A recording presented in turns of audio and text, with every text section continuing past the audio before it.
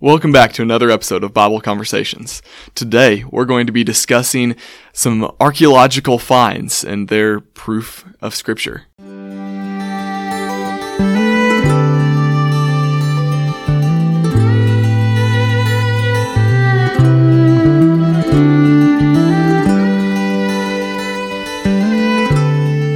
All right, welcome back. This is a fun episode. It's always exciting when we get to talk about Christian evidences. And there's a lot of different aspects of Christian evidences that we can discuss. But today we want to look at things that we have found today, modern finds from our world that point back to the truth that we see in Scripture and proving that what we read in Scripture really was an accurate account. Yes. Well, and I've got a few things from the Old Testament that I think I'm going to go to, and I think you've got a few from the New. And so we'll just kind of go back and forth. But we'll start with the Old because, that happened first. Yeah. So the fall of Jericho. If you have your Bibles, go ahead and turn to Joshua chapter 6. Throughout the book, or throughout the chapter here of chapter 6, we see that God has given Joshua very specific things that he is to do. And we know that they are to walk around the city. They're to blow the trumpets, that the city is going to fall. We know that there was a spy, Rahab, that was going to be protected. And so when we consider then all of this, what we should find if we were to excavate a city like Jericho is that the wall, at least in part, would have fallen, and that Rahab's house, or at least part of it didn't fall, right? Because that's where her house would have been, was on the wall. Yeah. And we would find that the dating of that time period would fit along the time of what the Bible says it is. Yeah. Well, Kathleen Kenyon is a very famous archaeologist, and I've just now done a little bit more study into who she was and what she believed, and come to find out, she actually believes that the biblical account of Jericho is inaccurate. That the dating of Jericho is inaccurate. And I believe she based this mostly on the lack of certain type of pottery, lack of a certain type of pottery, and also some carbon-14 dating. But the issue with carbon-14 dating is that it's not exactly accurate. So, for instance, there is a new guy that is there now. His name is Lorenzo Nigro, and he is an Italian guy. I hope I said his last name right. I have no idea. I think I got the first name right, Lorenzo. Yeah, that sounds good. But he's done some different dating on some carbon-14 dating, and he says that some of the things that they have found date from either 1883 BC as the high to as low as 1262 BC. So a 600-year range. That's a big range, yeah. It's a very large range within something of the same time period. Well, according to the biblical account, Jericho would have been defeated around 1400 BC. That would have been around the range to when Jericho was defeated, and Kathleen Kenyon claimed that it was about 1550 BC. Right? Now, a lot of the things she found were revolutionary for the archaeologists and allowed for more people to come in and to be able to confirm or deny said findings and to figure out, to further the findings, right? Well, there were, at the time in history, scarabs were a really big deal for the Egyptian people, and they were actually spread throughout a lot of different areas. And so you'll have scarabs, golden, not actual like scarabs, but metal pieces that will be inscribed with different pharaohs' names. Well, one of them, there were three that were found in Jericho, in the place, right? The first one is Hatshepsut. I don't know how you say it. Around 1503 to 1483 BC. Okay. So that's 50 years later than what Kenyon said. Yeah. Thutmose III would have been 1504 to 1450, and then Amenhotep III, 1386 to 1349. So you've got a range now of about 150 years, which is better than the carbon-14 dating, which ranges from 200 to 600 years, right? Yeah. You've got 150 now. And these particular scarabs were commonplace and not commonplace. So Thutmose and Amenhotep were very commonplace at the time. Okay. They were passed down, and they were long used after. Amenhotep, on the other hand, Hatshepsut, the first one. Yeah. This pharaoh was not very well liked. Okay, and so because the pharaoh wasn't very well liked, it was very rare. Because it wasn't redistributed, it wasn't remade, it wasn't copied.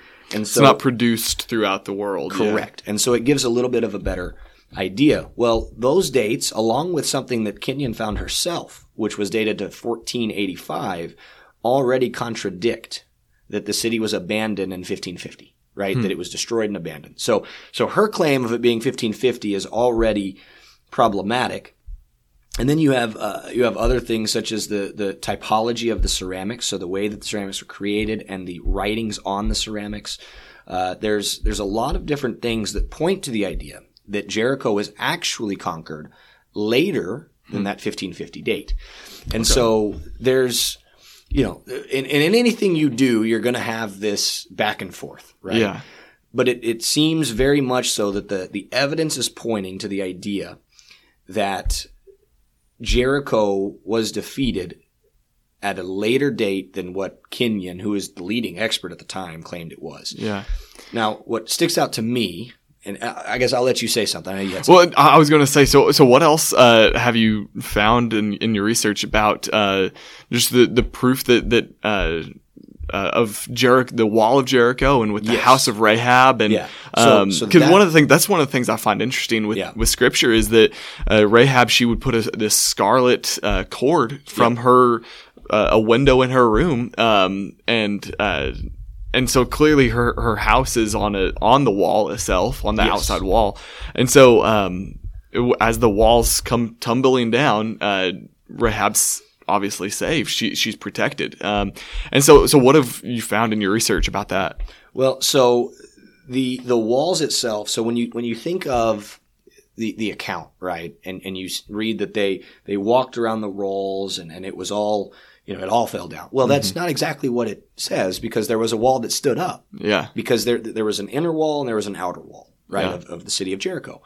And Rahab lived within that little area, right? So you had the palace, or, the really good people, the kings and whatever, that lived on the inside, and everybody else kind of lived on the outside, right? Yeah. Jericho is not this large, giant city, but it was a well-fortified city. Yeah. And so Rahab's living on the outside. Well, in order to get just inside the inner wall, because that's all you needed to get, right? You needed to get to inside the outer wall so that you could be on the inside of the city. The inner wall wasn't there for protection. It was a separation. Yeah. Right. They're to separate the wealthy from the lower class. That's what it was. And so what they found is that the portion of the wall, a portion of it was destroyed and caved out so that the Israelites could walk into it. And then you also find throughout the rest of that some of the walls stayed up, and those houses would have been kept safe. And more than that, you find that there was a fire in the city of Jericho. Well, what do we know about the account in Jericho? That the Israelites were to put flame to it. Yeah. We know that one person did not. He took a cloak from Shinar, and he took gold or silver, I think, and brought it back. And then he and his family, his whole household was killed because of this. Yeah, right? He tried to bury the things that he kept and keep it to himself. And they go out and lose the next battle. And Joshua's like, what's going on? Why are we losing? And God's like, well, you've got sin in the camp. Exactly. And so we see that a portion of the wall was brought down. Mm-hmm. Some of the wall stayed up, and there was a fire that went through and destroyed it. And so you look at that, and you can question the dates as much as you want. Yeah. But when you have some of these things that the Scripture outlines as very specific things, details about it, and they, to me, only prove that the city was destroyed. Yeah. And it was destroyed intentionally. This wasn't an accident. Yeah. This was an intentional destruction of the city. And, well, who did it? If it wasn't the Jewish people, who did it? Yeah. And so for me, it is very much a proof that it was the Israelites. You can read through and people will say, well, it was an earthquake. that caused the wall to crumble and fall, or it was a random fire that sparked and caused the whole city to burn. Okay. God caused. Well, I was going to say, there's a lot of times that we see God make, God working in incredible ways and doing things that don't make sense to us through Scripture, where it's like, how can this wall fall down? And sometimes it's very likely he may have used an earthquake. He may have used certain things within nature to affect other things for his will and for his people. But that doesn't mean that it wasn't still God at work for his people. It was it had to have been, if it was an earthquake, it had to have been a divine presence, a divine power, where God is the one who is influencing this to occur, and occur in such a way that the biblical account fits in line with history. Well, and I think that's the real sticking point through everything that we're going to read and look at today, is that what we have found today in our modern study of archaeology, and through a lot of different scientific studies, but specifically archaeology today, is that it aligns with what we read in Scripture. What was written down thousands of years ago in Scripture is what we're finding to be accurate today. Not that we need proof to confirm our faith, but it's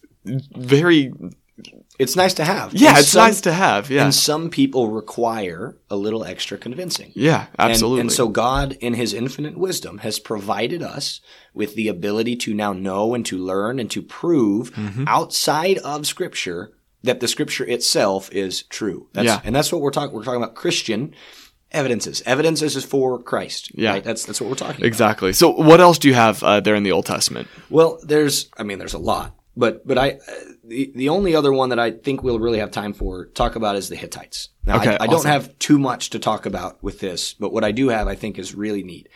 So you read about the Hittites throughout Scripture. Genesis 23 mentions them, and they're mentioned, I want to say 40, 50 times. They're mentioned a lot. Yeah. Right. The Hittites are a very prominent nation. All throughout the Old Testament. All throughout the Old Testament.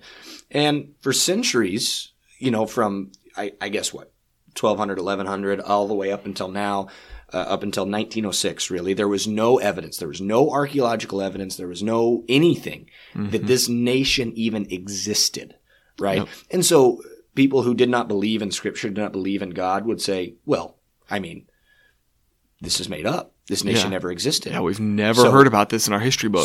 So this book cannot be true because this nation doesn't exist. If this is a historical account, then it must record history. And if it records history improperly and falsely, then it's not a historical account. Yeah. Right? And so that's a valid point. Yeah. Right? It's a very valid point. Well, in 1906, Hugh Winkler unearthed the Hittite capital in what is present-day Turkey. Right? So he was there for an archaeological excavation, and he found this city, this capital, and it wasn't small.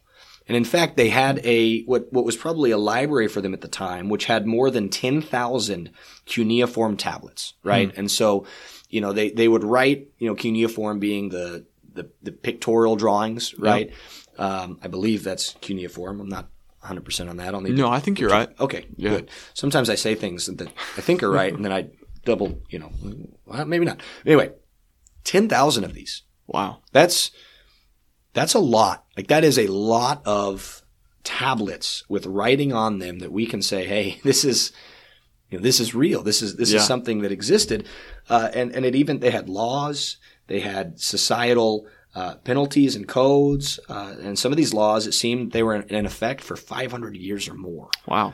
And so this nation that was unearthed in 1906 had been there for hundreds of years. Yeah, it's like a hidden nation. Oh, it almost kind of makes me think of Atlantis, where people are like, oh, there's this lost city of Atlantis. It quite literally was the lost nation of the Hittites. It was, and so it just, again, I don't have too much to say on this. There's so much more that we could study in regards to all of this, but it proved the detractors wrong. Those who said, well, the Bible can't be right because of this. The Bible can't be right because of this. Well, here's the nation. Yeah. You wanted proof. And here it is now. Yeah. Here it is. And what's interesting is that the people who denied the Bible as being right and denied the scriptures as being real, I hope some of those people were like, well, maybe there is something.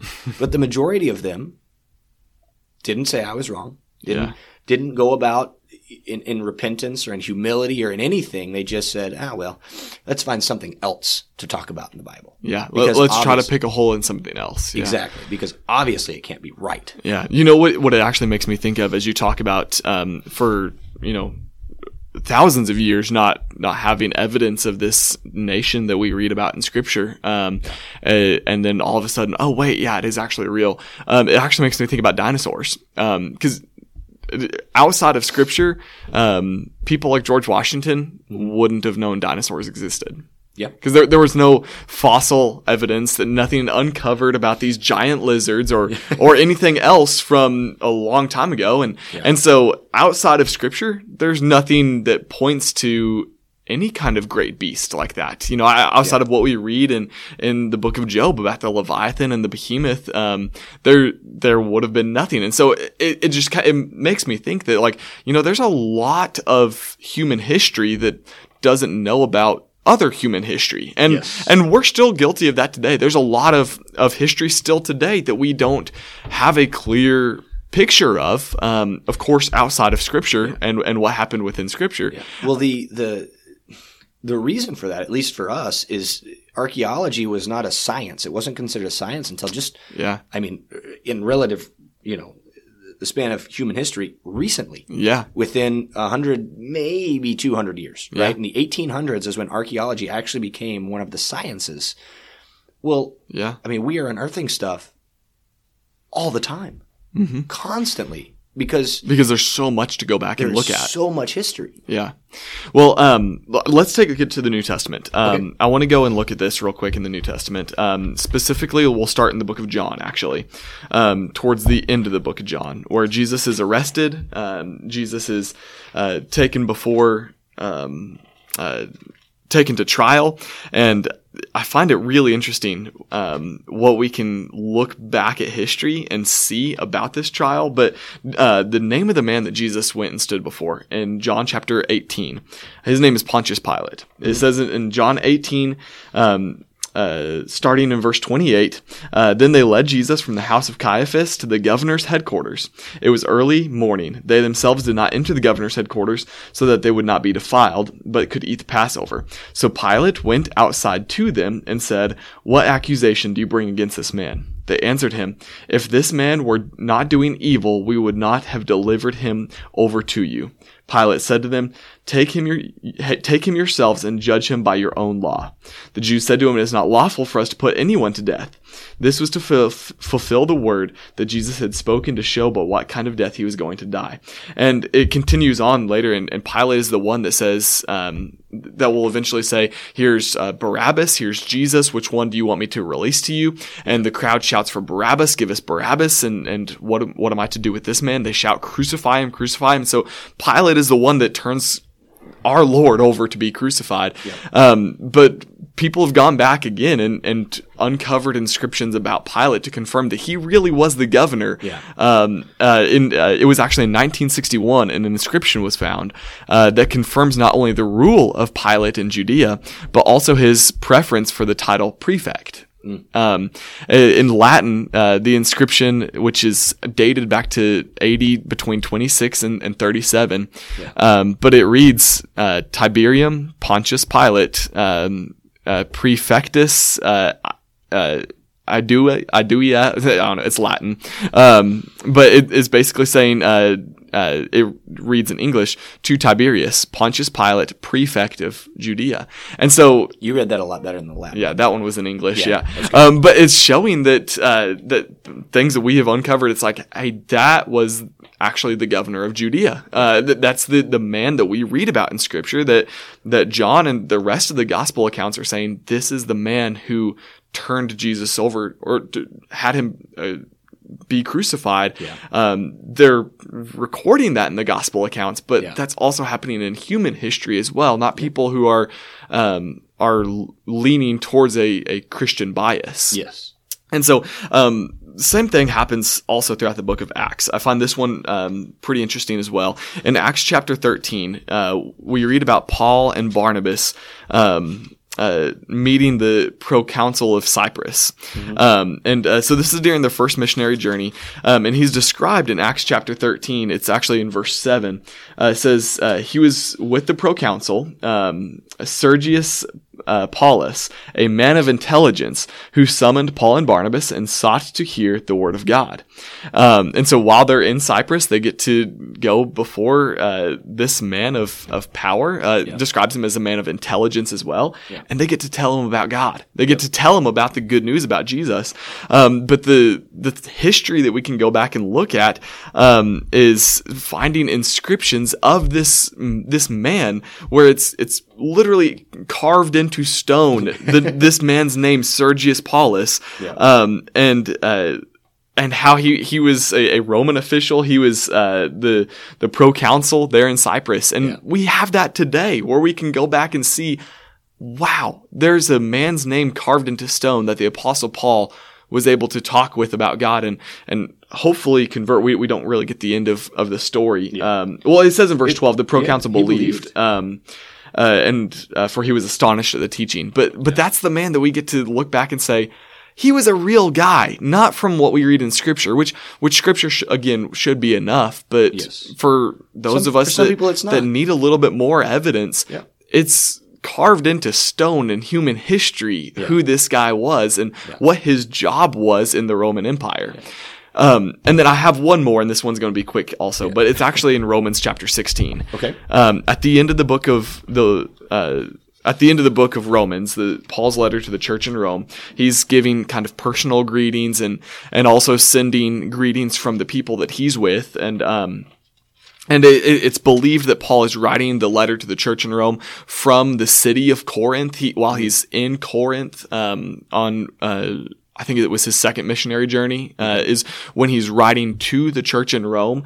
And we get that because of who Paul is saying he's with as he's writing this letter. First, he says he's sending the letter with the sister Phoebe, who we know Phoebe lives in a city that's kind of a port town right next to Corinth. It's listed in there somewhere. It's somewhere in Romans 16. But then he's also saying greet Priscilla and Aquila, and all these people that he's sending greetings to.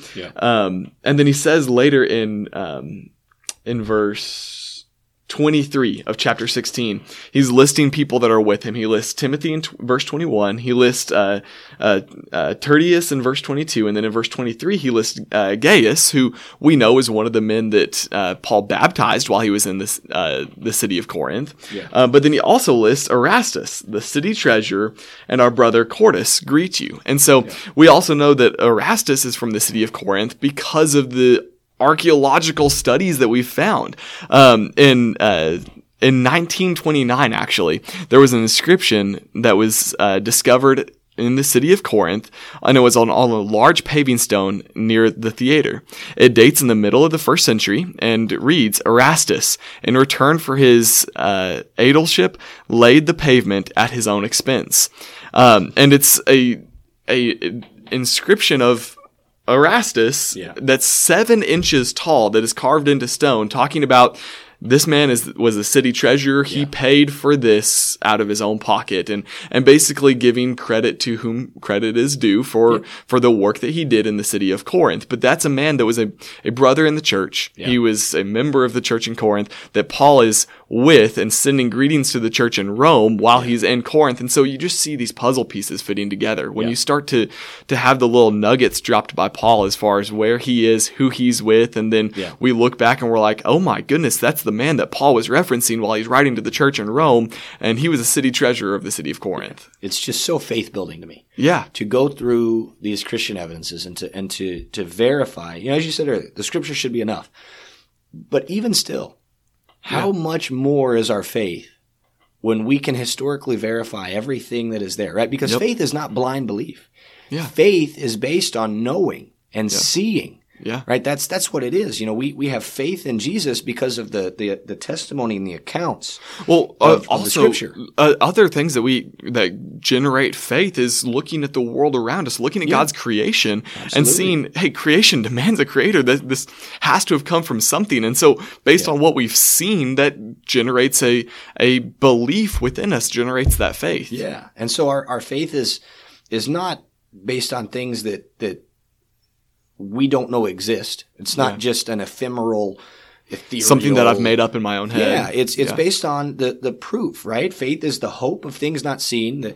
Was it Hebrews 12? Hebrews 11:1. Yeah. It is 11:1. Yeah. Now faith is the assurance of things hoped for. Assurance of things hoped for, the conviction of things not seen. Thank you. Stumbled on that first little bit. But it's a matter of, like, I don't see God because he's not physical in the way I am, but I'm sure he's there because of the works that he's done, because of assurance. Yeah. Right? I know. Yeah. It's not, and hope, right? Elpizo is the Greek word. It's a knowledge, right? And so it's we know because we have knowledge. And all of these things what they do is they provide us with that extra bit of faith. Yeah, absolutely. And so I hope that it's been encouraging for those listening. I love talking about this stuff. I love going over this stuff. And what we've talked about today is just a small snippet of what we can begin to talk about with things throughout Scripture. I mean, literally from Genesis to Revelation, we can find things in our world today that confirm what we read in Scripture. Yep. Whether it be locations that are talked about through Scripture, whether it be people that are talked about, authority figures in different nations, even nations themselves that are talked about in Scripture, like the Hittites. But it's all the way throughout Scripture that confirm what is written down within Scripture. Yeah, absolutely. Well, like you said, we have plenty more that we could talk about, but I think I'm good for today. Yeah, me too. All right. Well, thank y'all so much for sticking with us and listening to this episode. We ask that you please listen just a few more minutes and see how you can help us out.